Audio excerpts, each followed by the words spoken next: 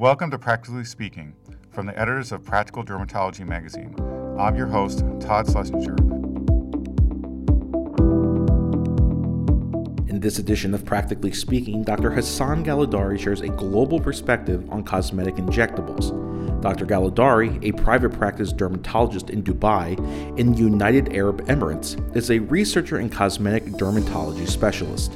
He is recognized as an international expert on fillers and cosmetic interventions. Dr. Schlesinger, a private practice dermatologist and researcher in Charleston, South Carolina, is well versed in cosmetics. Before talking about unique injection techniques and tools and products on the horizon, Dr. Schlesinger kicked off the conversation by asking Dr. Galadari about the staggering number of hyaluronic acid-based injectables available in the United Arab Emirates.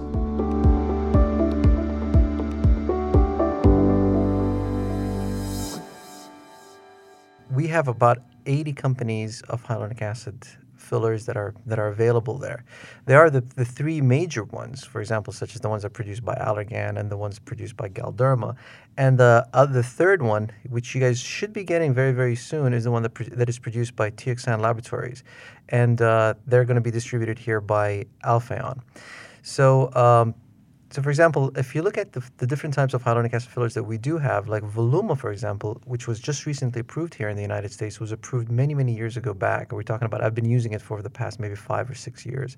So it's a little bit different in terms of availability. You will get it eventually. It just takes a little bit more time for you guys to get it. And I'm quite happy to see that there are more fillers that are popping up here in the United States. And the beauty of it is that you guys then don't have to kind of like, I don't want to call it compound fillers, but kind of modify them, make them a little bit softer. For example, if you wanted to inject them into the teeth troughs, because those specialized type of fillers are readily available outside the United States. And we're talking as close as Canada. And they will be available hopefully very, very soon. Dr. Galadari, can you tell me what are the key differences in the regulatory environment there versus here? Why do you, for example, have 80 products where we may have 20 products? I think it just basically has to do with the FDA. Most of the products that we do get all of them are produced in Europe. So they are EU or CE approved. Now, the CE approval, for you to get that, it's a little bit less stringent, for example, than that of the FDA. The FDA requires a little bit more for clinical trials that needs to be published and needs to be produced as compared to the CE. CE more or less looks at safety and, it might look at the, clinical trial indications for some types of fillers. But, and that's the only reason why. It's just basically the regulatory approval areas in Europe is slightly different than that of the United States. For us, we're a country that does not produce any fillers, but we are receptive for them. If it is CE approved, it has to undergo through registration process by the Ministry of Health as a medical device. And once it gets approval by the Ministry of Health, then, it's out in the market. Of course, it does require for it to fulfill certain criteria for it to be registered. But once it does, that's the reason why we, have a little bit more number of fillers than, for example, in the United States. So tell me a little bit more about Teoxane that we're going to see coming up in the United States here with Alphaon. We've heard a lot about it, but it's somewhat of a mystery, I think, to some of us. Yeah, Teoxane. Now, Teoxane is a very interesting product. Now, the Teoxane Labs started off, I would say, probably a little bit more than 10 years now. So it's about maybe 13 or 14 years out in Switzerland. Now, basically it was, when I first came back from the United States, when I did my residency here, and when I first came back, and we did not have, for example, like the Allergan product. I'm going like, what's going on? How come we don't have the Allergan product? Then they told me like, oh, there's this Teoxane product, and it's a hyaluronic acid. When I first looked at it, it felt and looked like exactly the same way than that of the Allergan at that point, because basically, they shared a number of things historically. Even the person who is running the company, Teoxane Labs, Madame Valérie Taupin, used to work at one point for Cornell, which were the makers basically of Surgiderm and Juvederm before it was taken over by Allergan. So they do have a number of fillers that are out. they have at least 8, and 4 more have just recently been approved. So they have a dozen. From those dozen, only 4 of them are going to be approved here in the United States, and they belong to the RHA family, known as the resilient hyaluronic acid. So there's the RHA 1, 2, and 3, and 4. They basically depend on what type of line that they're going to be filling. So the volumizing one is going to be RHA4, and the one that's used for very fine, thin lines, for example, such as the barcode around the lips, is going to be RHA1.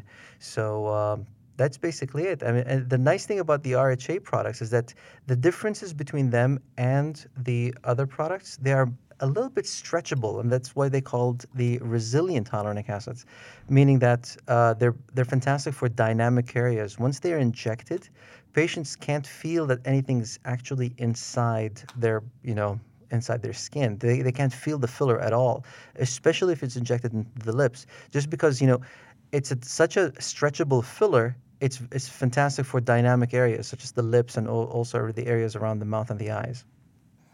And how is the rheology of the product? Does it flow easily Yes. through the syringe? Yeah, it has excellent. The G prime for it is phenomenal, and it's not too stiff, so it's not really once it comes out, basically, you don't feel it like other products. So it's really not very, very stiff in that sense. However, it's quite cohesive.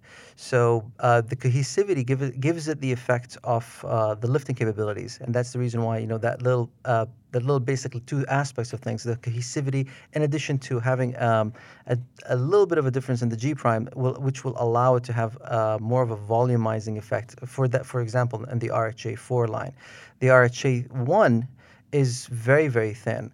So once it's injected, I mean, you can barely feel it, and it's really made for very, very superficial lines.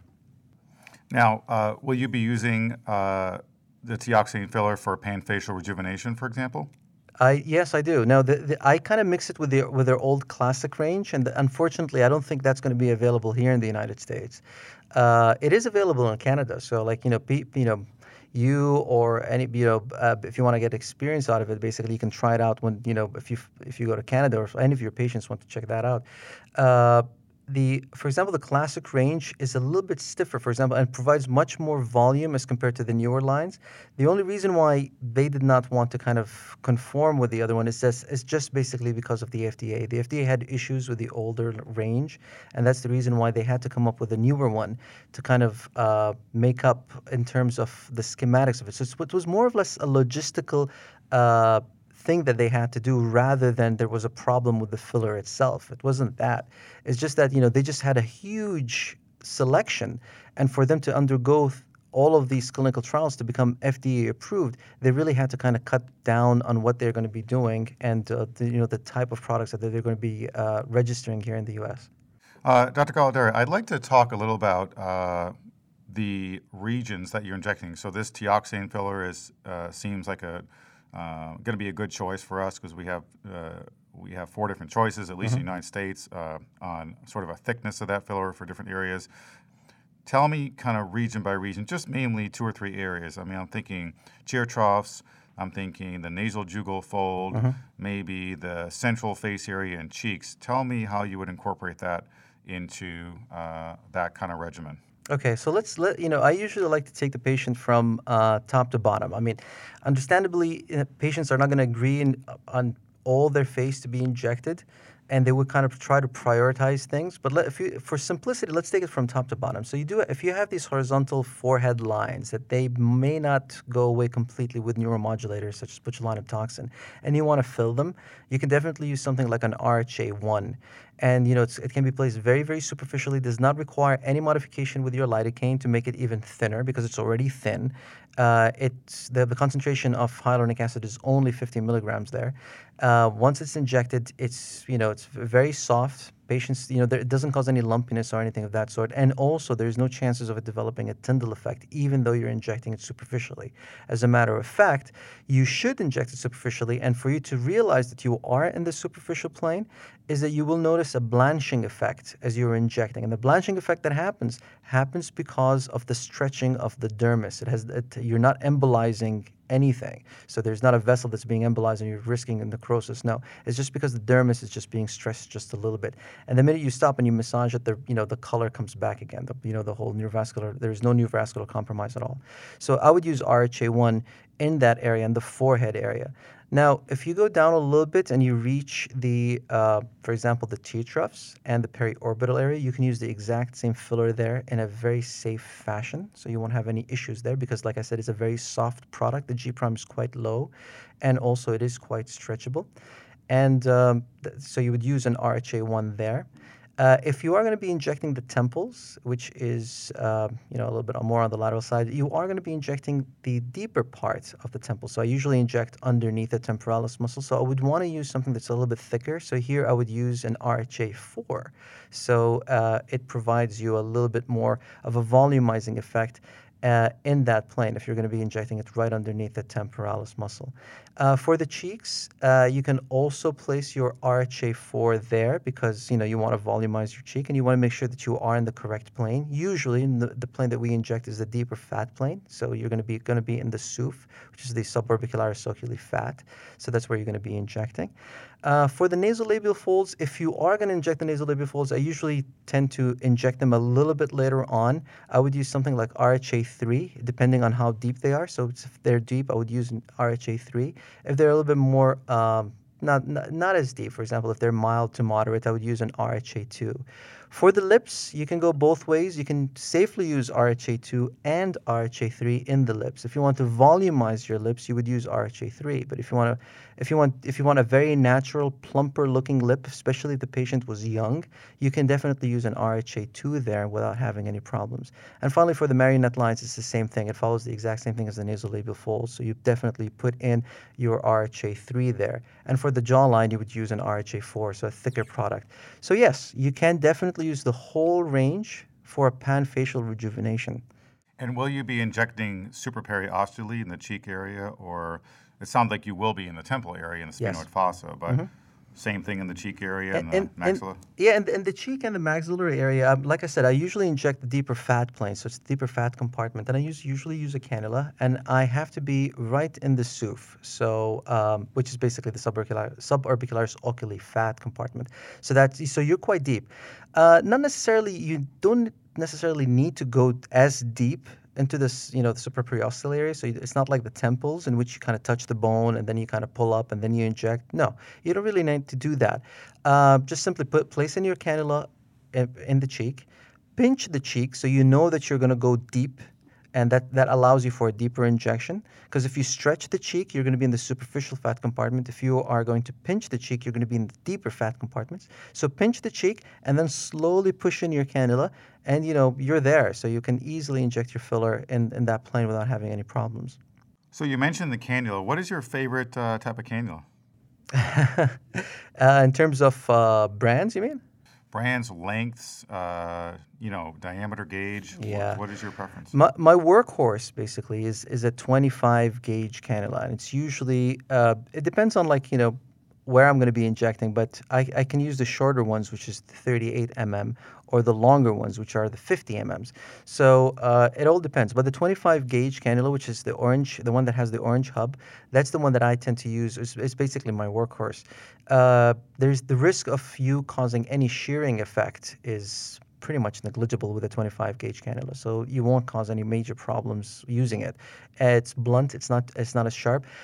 You can use a 27 gauge if you're injecting just the tear troughs and you're not going to be injecting the cheeks, because the fillers required in the cheeks will not go through a 27 gauge cannula. They require a 25 gauge. So, but if you're only injecting the tear troughs, you can definitely get away with 27. I would not go beyond 27, so I would never inject using a 30 gauge. A 30 gauge is just like, using a needle.